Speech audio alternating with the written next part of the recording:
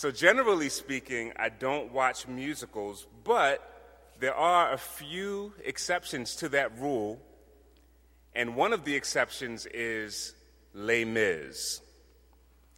Now, besides the fact that the music of Les Mis, or Les Miserables, besides the fact that the music is beautifully written, it's also just a phenomenal story. It's a story that transcends genre. In it, the protagonist, Jean Valjean, is an ex-convict who's being pursued through Paris by police inspector Javert. The scene that always gets me is towards the beginning, when Jean Valjean is looking for a place to stay for the evening, but he's refused by the innkeepers because of his criminal past.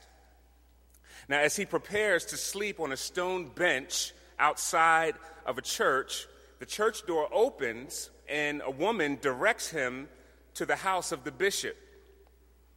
He's treated to a warm meal and given a place to stay for the night. But Jean Valjean's response to the generosity of his hosts is not a response of gratitude. In fact, he actually steals silverware from the house. Later on, he's caught by the police with the silverware, and they bring him back to the bishop's house. Now, in that moment, all the bishop has to do is say, yes, that silverware is mine, and he stole it. But that's not actually what happens. The bishop does the unthinkable. He says, yes, it's my silverware. But then he looks at Jean Valjean and he says, but you forgot something. Take these silver candlesticks as well and be on your way. It's a marvelous picture of grace. A guilty criminal not only not getting what he deserved, but actually receiving more than he asked for. You know, grace is always surprising in that way. With grace, it's always a different outcome than what we might have normally expected. And the greater the guilt of the offender, the more surprising and glorious it is when grace is extended by the offended party. Now, as remarkable as this example from Les Mis is, we're going to see today that it doesn't even come close to comparing to the grace of God that is found in the gospel of Jesus Christ. Now, you would think that everybody would receive the grace of God as good news. But the truth is that grace, when truly understood, is actually offensive to most people. Most people are opposed to being on the receiving end of God's grace. Now, that sounds crazy, right? Who wouldn't want to receive grace from God? But here's why it's offensive. It's offensive for at least two reasons. It's because of what grace presupposes. The first thing that grace presupposes is that you're actually guilty, that there's actual guilt, that you're in the wrong. We are so self-righteous by nature that one of the hardest things for us to do is even admit that we're guilty of anything. And so that's why we tend to minimize our sin or come up with euphemisms, catchy, cute little sayings to describe our sin. Why else call it by another name if not to avoid facing what it really is? The other thing that grace presupposes is that we're in debt to the one who is extending the grace to us. And that is extremely offensive, especially in a place like D.C. You know, we live in the mecca of achievement through personal effort. The very thought of anything resembling a handout is extremely offensive to the person who thinks that they've pulled themselves up by their own bootstraps. And so grace is offensive, and yet, as offensive as it may be, if we're going to relate to God as he has revealed himself in Scripture, it must be on his terms and not ours. And so in our text today, we're going to see a demonstration of grace that blows Les Mis out of the water. I want to encourage you to turn to Hosea chapter 14. Hosea chapter 14, it's in the Old Testament. It's after the book of Daniel. Hosea chapter 14.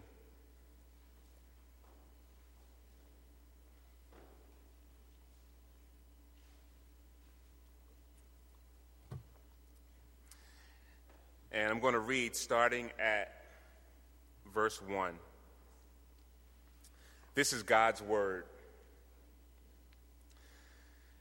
Return, O Israel, to the Lord your God, for you have stumbled because of your iniquity. Take with you words and return to the Lord. Say to him, take away all iniquity, accept what is good, and we will pay with bulls the vows of our lips.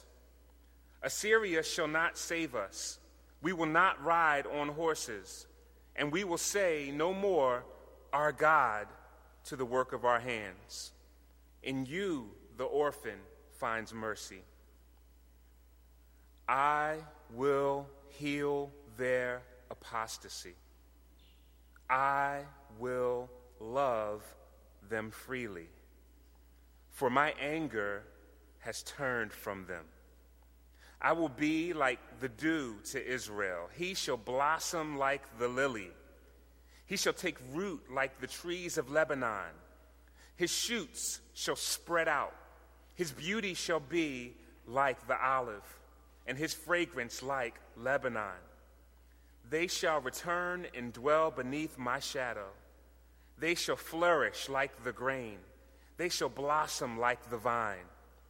Their fame shall be like the wine of Lebanon. O Ephraim, what have I to do with idols? It is I who answer and look after you. I am like an evergreen cypress. From me comes your fruit. Whoever is wise, let him understand these things. Whoever is discerning, let him know them. For the ways of the Lord are right, and the upright walk in them, but transgressors stumble in them. Let's pray.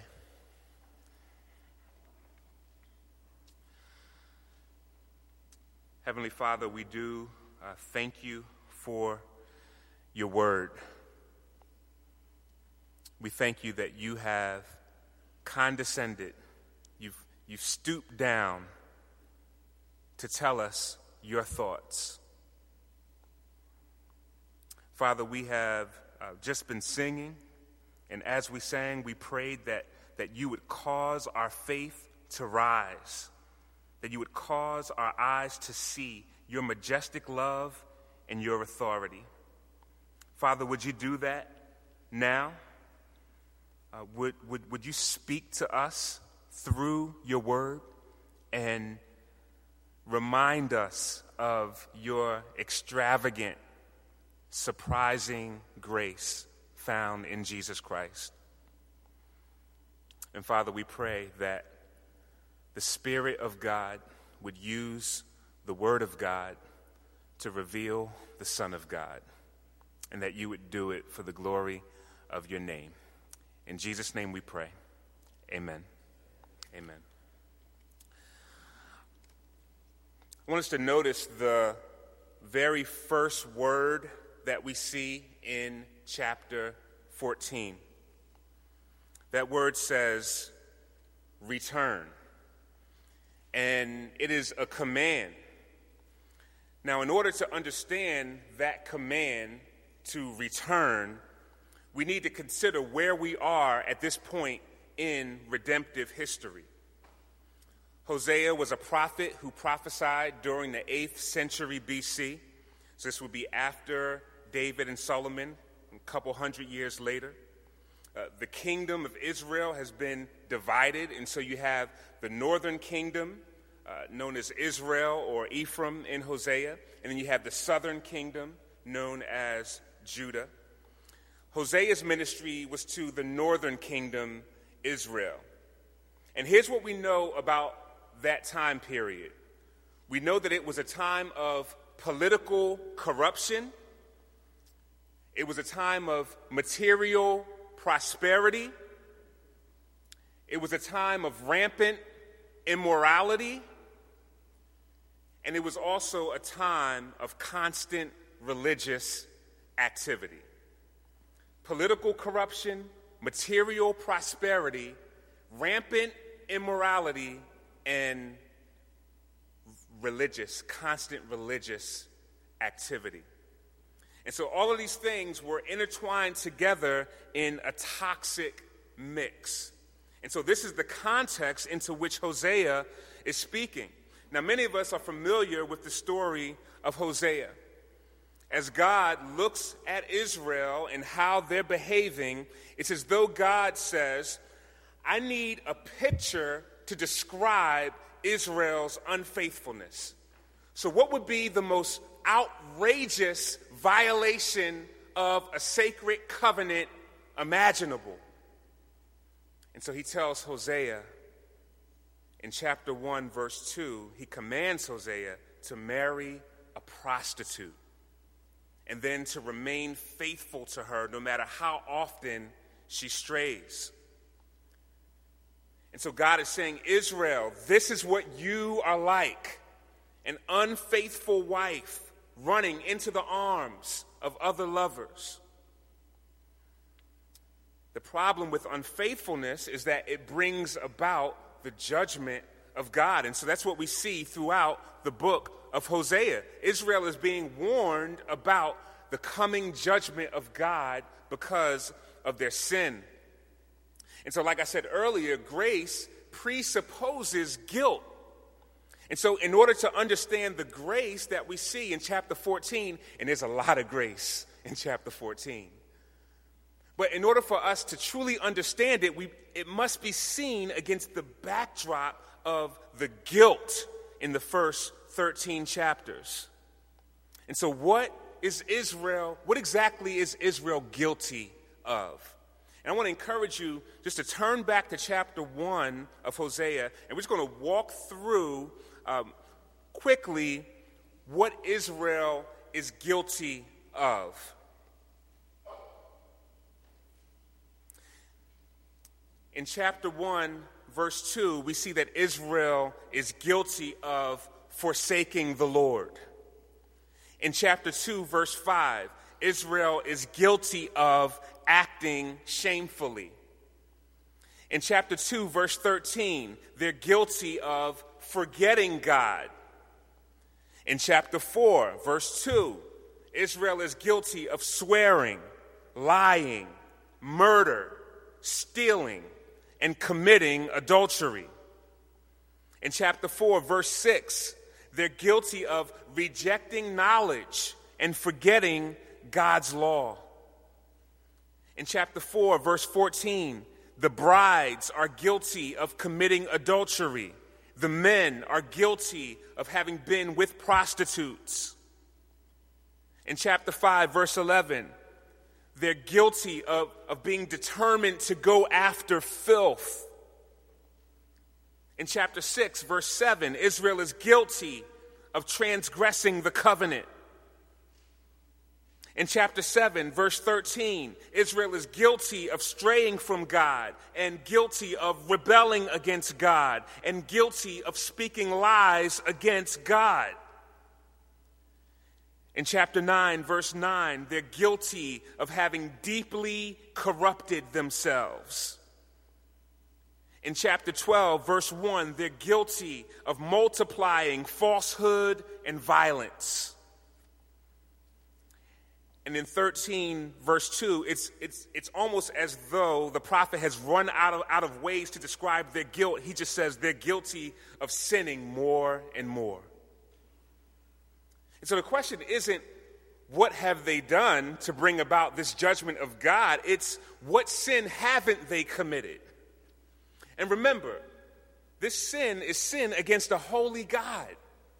This is the God whose eyes are too pure to even behold evil. The God who loves righteousness and hates wickedness. And so it really should come as no surprise at all that God is going to judge them for their sin. In light of this, God's judgment is to be expected.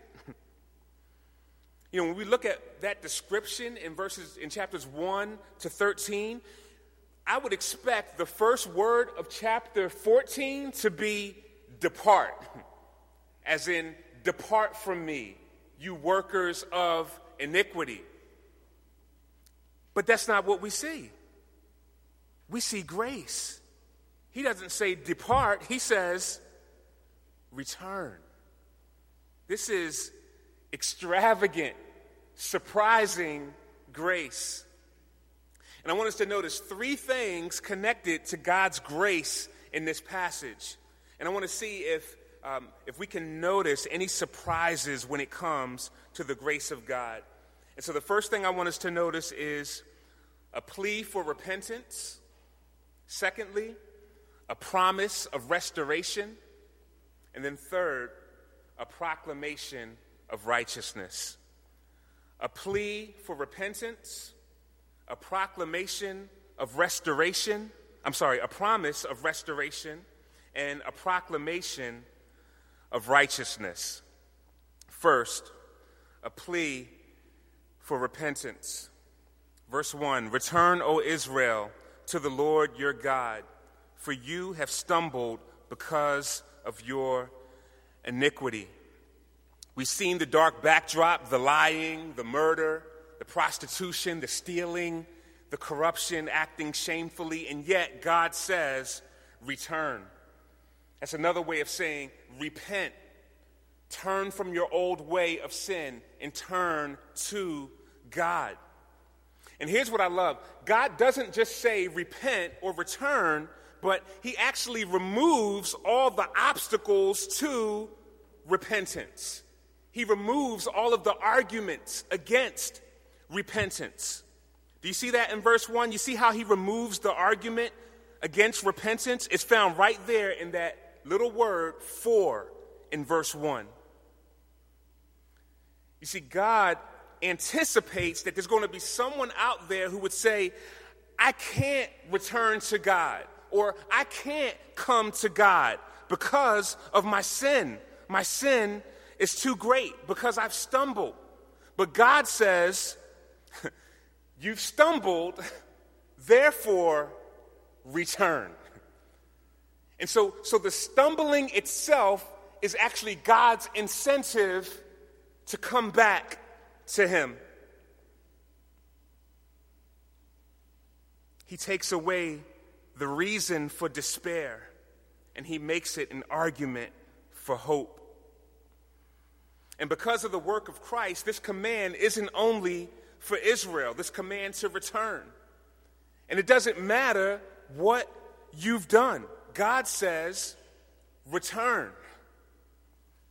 No one is too far out of the reach of God's grace to save. You see, this is why grace is so surprising, because grace receives the worst of sinners. The Apostle Paul, former blasphemer and persecutor of the church, put it this way in 1 Timothy chapter 1, 15 and 16.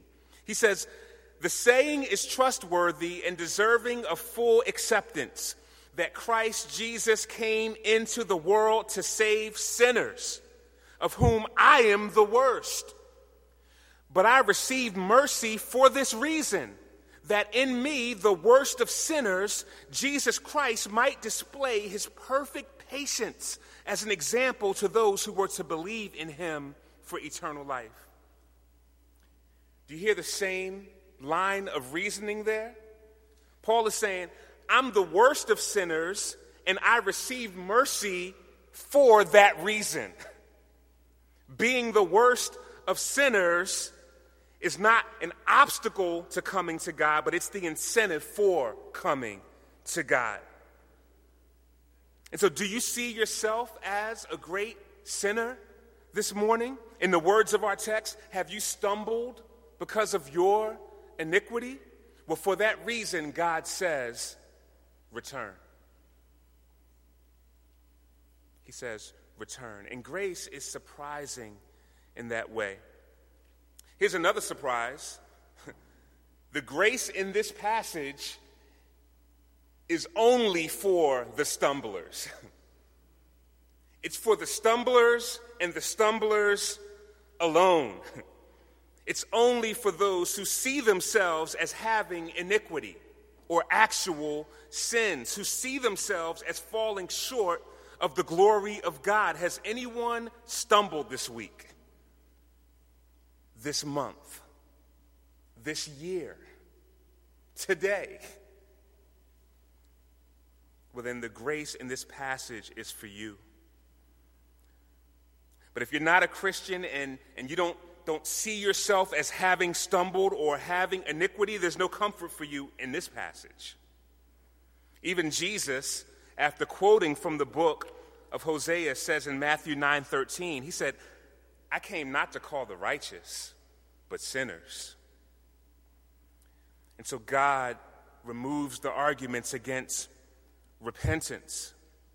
Somebody might say, well, I see God telling me to return, but I don't know how. I don't know what to do. Well, the Lord is so gracious that not only does he give the command to repent, but he tells you how. And we see it right here in the Lord's instructions. Verse 2, he says, take with you words and return to the Lord.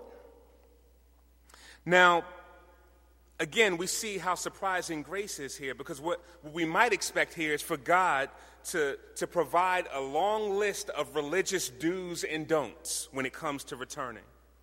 But that's not what he says. In verse 2, he simply says, take with you words. Well, wait a second. Take with you words? That's it? After the lying? After the murder, the adultery, the prostitution? All he's saying is take with you words? Yeah, that's it. Why?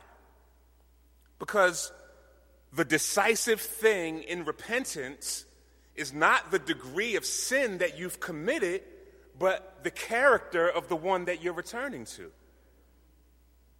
This is about the Lord. This is about who he is, his grace, his mercy, his glory.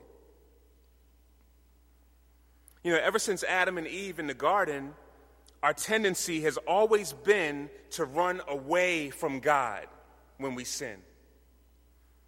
And this is foolish because not only, I mean, it's not like we can actually outrun God anyway. But this grace is so surprising because even though God is the one who's offended, and in sin, God is always the one, even though it hurts people, even though people are offended by our sin, first and foremost, God is the one who is ultimately offended by all of our sin more than anybody. He's the offended party, and he says, come to me. I wonder how many of you were hesitant to even come to church today because of a sense of your own sin, your own guilt before God. God says, no, that's why you need to come to God, because of that sin. Don't stay away. Come to the Lord. And how? How do we return? By prayer. Take with you words. You know, this is an Old Testament way of God saying, come to me, all who labor and are heavy laden, and I will give you rest. Confess your sin to God. Confession is in view here. You don't have to be eloquent. You don't have to use fancy words. A humble heart before God, acknowledging sin is of great worth to the Lord. The Lord loves to hear prayers that come from the broken and contrite heart. And just in case you don't know what to say, he tells you what to say in verse 2. He says, say to him, take away all iniquity. And that's where it has to start, right? The thing that has been the cause of the stumbling in verse 1, it must be removed in verse 2. And God is the only one who can take it away. And this is where the Lord Jesus Christ comes in. The passage from Hosea that Jesus quoted in Matthew 19 that I referenced, or Matthew 9 that I referenced earlier, well, that passage comes from Hosea chapter 6, verse 6, where God says, for I desire steadfast love and not sacrifice, the knowledge of God rather than burnt offerings. Remember the context of Hosea, a time of rampant immorality, at the same time, constant religious activity. It's as though God is saying, I don't need your religion if your heart is not right before me. The blood of bulls and goats can never take away sin anyway. No, the sacrifices that God commanded in the Old Testament were pointing to the ultimate sacrifice when Jesus sacrificed himself on the cross. And so that's why it says in Hebrews 9:26 of Jesus, it says, as it is, he has appeared once for all at the end of the ages to put away sin by the sacrifice of himself. And so in the gospel, what Jesus does is he comes and he lives the completely perfect life that none of us are able to live. And then he goes to the cross, and on the cross, he suffers the weight. He bears the punishment, the full weight of the wrath of God in our place for our sins, so that those who turn from their sin and simply look to God and say, God, take away all my iniquity, God has promised to give eternal life. He's promised to save from the wrath to come. Do you see the faith that's necessary to pray from the heart to God, take away all my iniquity? I mean, first you have to believe that you actually have iniquity to be taken away. You also must believe that God has both the power and the willingness to take it away. And then you must trust in the means that God has provided to take it away. And that is the Lord Jesus Christ. Salvation is found in no one else, for there is no other name under heaven given to men by which we must be saved. And it's important that we notice the order here. You see, the first thing mentioned is take away all iniquity. That is the foundation for everything else that follows after that. So it's not, God, I'm going to do A, B, C, and D. I'm going to speak this way. I'm going to do that. And then, God, if you do that, if I do that, then please take it away. It's I come to you empty-handed. Take it away, please. And now, in response, this is how I live. We see some specific fruits of repentance here at the end of verse 2. It says, accept what is good, and we will pay with bulls the vows of our lips. That phrase, accept what is good, is a little unclear. It's translated in some translations as receive us graciously. It's either referring to God taking away sin by accepting the sacrifice that he provides, or it's a request to be received by God on the basis of his grace. Either way, those are both great things to pray, the one who is returning to the Lord. And then we see the proper response of the one who turns to God and is forgiven. It literally says here the calves of our lips. It's the offering of the fruit of our lips, the offering of praises to God. So you want to know how to return to the Lord. If you've strayed, come to him humbly, pray to him, ask him to take away iniquity, receive his forgiveness, and then respond to God with praises. That's what we've been doing this morning. That's what we do when we sing hymns. It's God has done this amazing thing for us in the gospel, and now what else is there to do but to respond to him, to break out into song, as it were, as though it were a musical or something. Psalm 50, verse 23 puts it like this. It says, "The one who offers thanksgiving as his sacrifice glorifies me." Hebrews 13, verse 15 says, "Through him, then, let us continually offer up a sacrifice of praise to God." That is, the fruit of lips that acknowledge his name. And so we see that turning to God in this text includes praying to God, confessing our sin, trusting his provision for sin, responding with praise and thanksgiving. But we can't turn to God or turn to God without first turning away from some things. And we see this in verse 3. It says, "Assyria shall not save us. We will not ride on horses, and we will say no more, 'Our God,' to the work of our hands. In you, the orphan finds mercy." Assyria was the dominant world power at the time, and they were notoriously cruel in the way that they conquered territories and dragged their enemies into exile. And so one of the things that Assyria would do was to offer protection to other countries in exchange for monetary gifts and resources.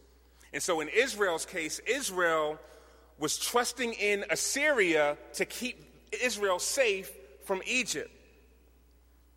And horses in that verse is a reference to warfare. So this is kind of a contrast to what we see in a place like Psalm 20, verse 7, which says, "Some trust in chariots, some in horses, but we trust in the name of the Lord our God."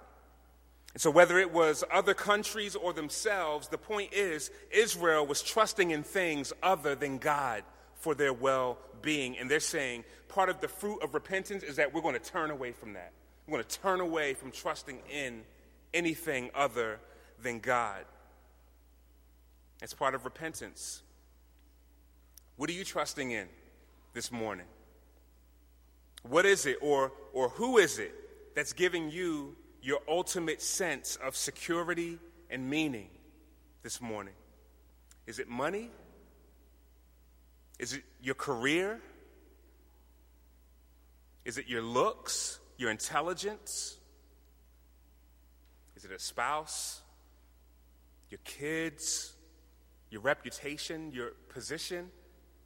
Any number of candidates for things that we put our trust in. Well, whatever it is, if it's not God himself, the Lord is calling all of us to return to him.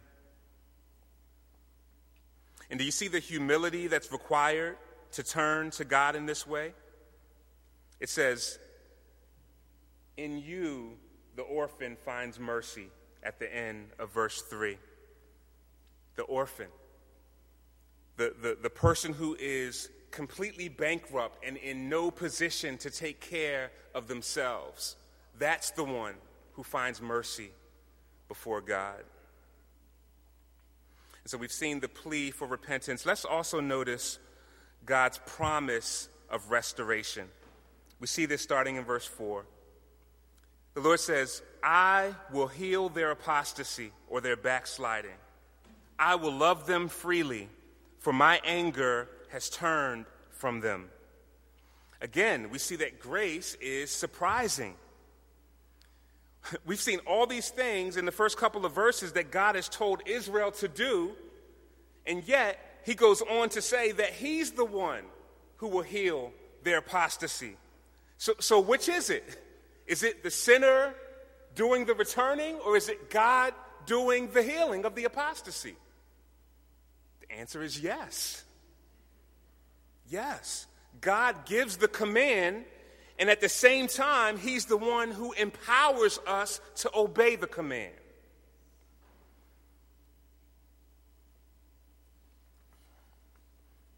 If God himself doesn't address the apostasy, there's no hope for Israel. And yet, if Israel doesn't return to God, they'll never be healed. And so the point is that in grace, it's always God who takes the initiative.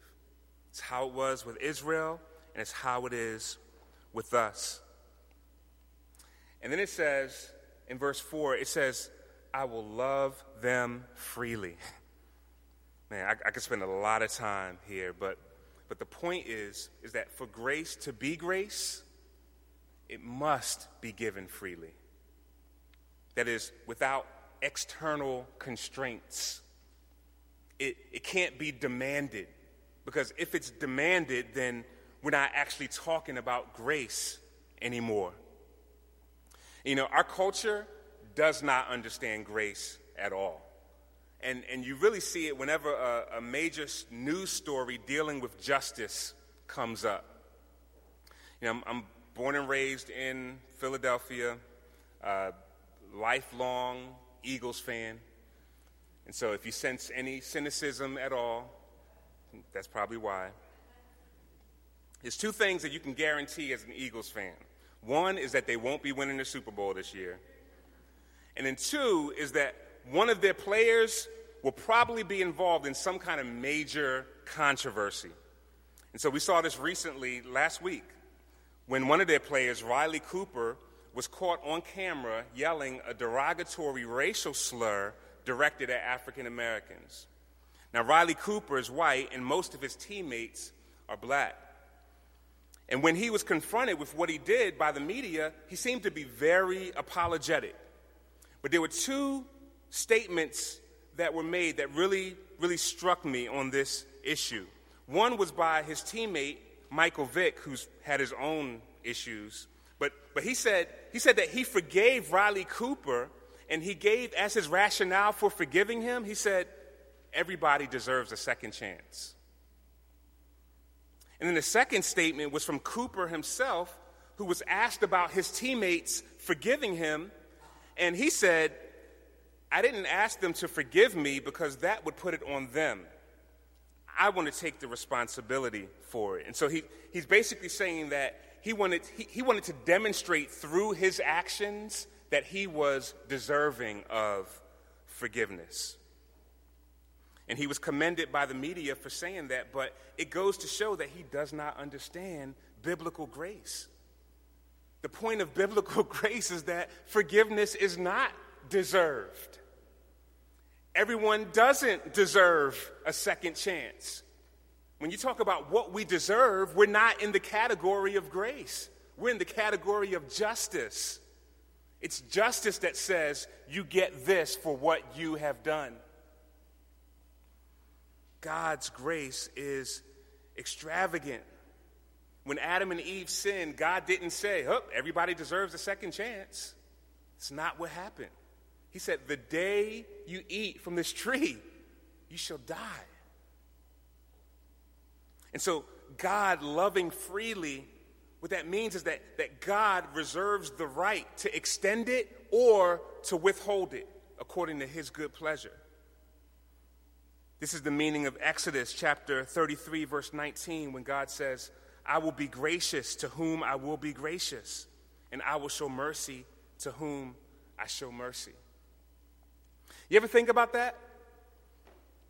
You know, Israel wasn't any more or less sinful than the Assyrians or Egypt. In fact, you can make the argument that they were actually more sinful because they had more knowledge of the true God. But God doesn't show Assyria, with the exception of Nineveh in Jonah, which is an amazing story of repentance. But outside of that, God doesn't show Assyria the same grace that he shows to Israel. He doesn't show that same grace to Egypt. It's because God is free. Our God is in the heavens. He does whatever pleases him. And so if it's going to truly be grace, it must be in a way that deals with the demands of God's justice. And this is what God says. He says, I will love them freely. Why? For my anger has turned away from them. God's anger must be addressed. You know, our society tends to view God strictly as loving with no anger whatsoever. Whoever that God is, it's not the God of the Bible. The God of the Bible loves freely. He enables himself to love freely because his anger has been taken away. And is there any place where we see this more clearly than at the cross of Jesus Christ? Have we ever seen such dying, sacrificial love juxtaposed right next to fierce, unrelenting justice, wrath, and anger against sin? They meet together perfectly at the cross. In this is love. Not that we have loved God, but that he loved us and sent his Son to be the propitiation, that is, the wrath-absorbing sacrifice or substitute for our sins. God can love us freely because his anger has been turned away from us, and his anger has been turned away from us because it was poured out on Jesus Christ.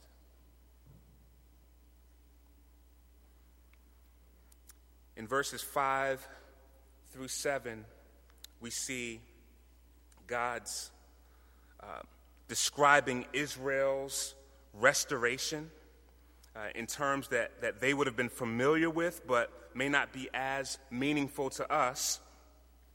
In his commentary on this passage, James Boyce explains some of the metaphors that we see like this in verses 5 to 7.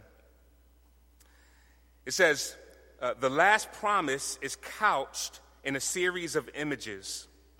The judgment of which the earlier chapters speak is harsh and sudden. Ruin results. But from the ruins, the people would again begin to grow under God's divine presence and blessing. God would be like the early dew of morning, quiet but effective.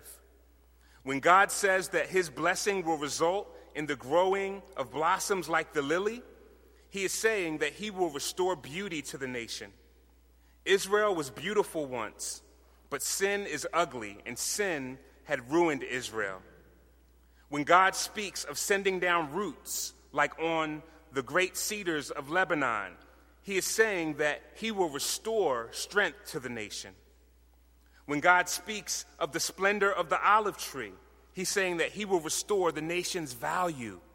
The splendor of the olive is oil. It was highly valuable in ancient times. Boyce continues, when God speaks of the fragrance of the cedars of Lebanon, he's saying that he will again make that nation a delight.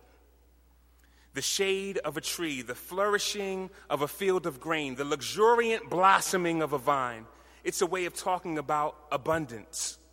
Does the scope of this promise surprise us? It shouldn't, because God is the source of every good gift and all fruitfulness, end quote. And so these images would have taken the original readers back to the Garden of Eden.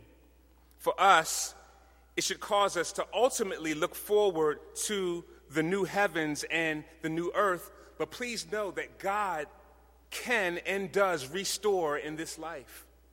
He restores that which is broken. He can restore a broken sexual past. He can restore a broken marriage. There's nothing too hard for God. He is a restorer. Finally, I want us to see his proclamation of righteousness in verses 8 and 9. Verse 8, O Ephraim, what have I to do with idols? It is I who answer and look after you. I am like an evergreen cypress. From me comes your fruit. Whoever is wise, let him understand these things. Whoever is discerning, let him know them. For the ways of the Lord are right, and the upright walk in them, but transgressors stumble in them. And so the question is, what should life look like on the other side of this grace? How should we now live having received this grace? And again, the answer is surprising. With all the talk about God's grace and loving freely, the temptation might be to think, well, since God is the one who's doing everything, then I guess I can just live however I want. Of course, the New Testament answer to this is found in Romans chapter 6, verse 1. It simply says, what shall we say then? Shall we continue in sin so that grace may abound? By no means, or God forbid. And that's what we see in this text. After lavishing Israel with grace, he reminds them of his holiness and their dependence on him. O Ephraim, what have I to do with idols? God is holy. He says, it is I who answer and look after you. I am like an evergreen cypress. From me comes your fruit. This call to dependence on God for fruitfulness is reminiscent of another call given in the New Testament. Listen and see if you can hear the echoes of Hosea 14 in these words of Jesus. Abide in me, and I in you. As the branch cannot bear fruit by itself unless it abides in the vine, neither can you unless you abide in me. I am the vine, you are the branches. Whoever abides in me and I in him, he it is that bears much fruit, for apart from me, you can do what? What can you do apart from me? Apart from Jesus, nothing. Can do nothing. And so once we come to God by grace, we need to keep coming to him in order that we might walk in a manner worthy of the calling that we've received. And so our text ends with a warning in verse 9. Whoever's wise, let him understand these things. Whoever's discerning, let him know them. The ways of the Lord are right, and the upright walk in them, but transgressors stumble in them. Now, I wish I could say that Israel took heed to the warning, that they turned to God and were spared his judgment, but that's not what happened. In fact, within a few years of this prophecy, Assyria invaded Israel, and many died as a result of God's judgment. But, as we read earlier in 1 Corinthians 10, these things were written down for our instruction. These things took place as examples for us. So what about you? What's keeping you from returning to God this morning? In his classic work on holiness, J.C. Ryle said, surely a Christian should be willing to give up anything which stands between him and heaven. Surely a Christian should be willing to give up anything which stands between him and heaven. So will you repent of your sins and trust in Jesus Christ this morning? Let's pray.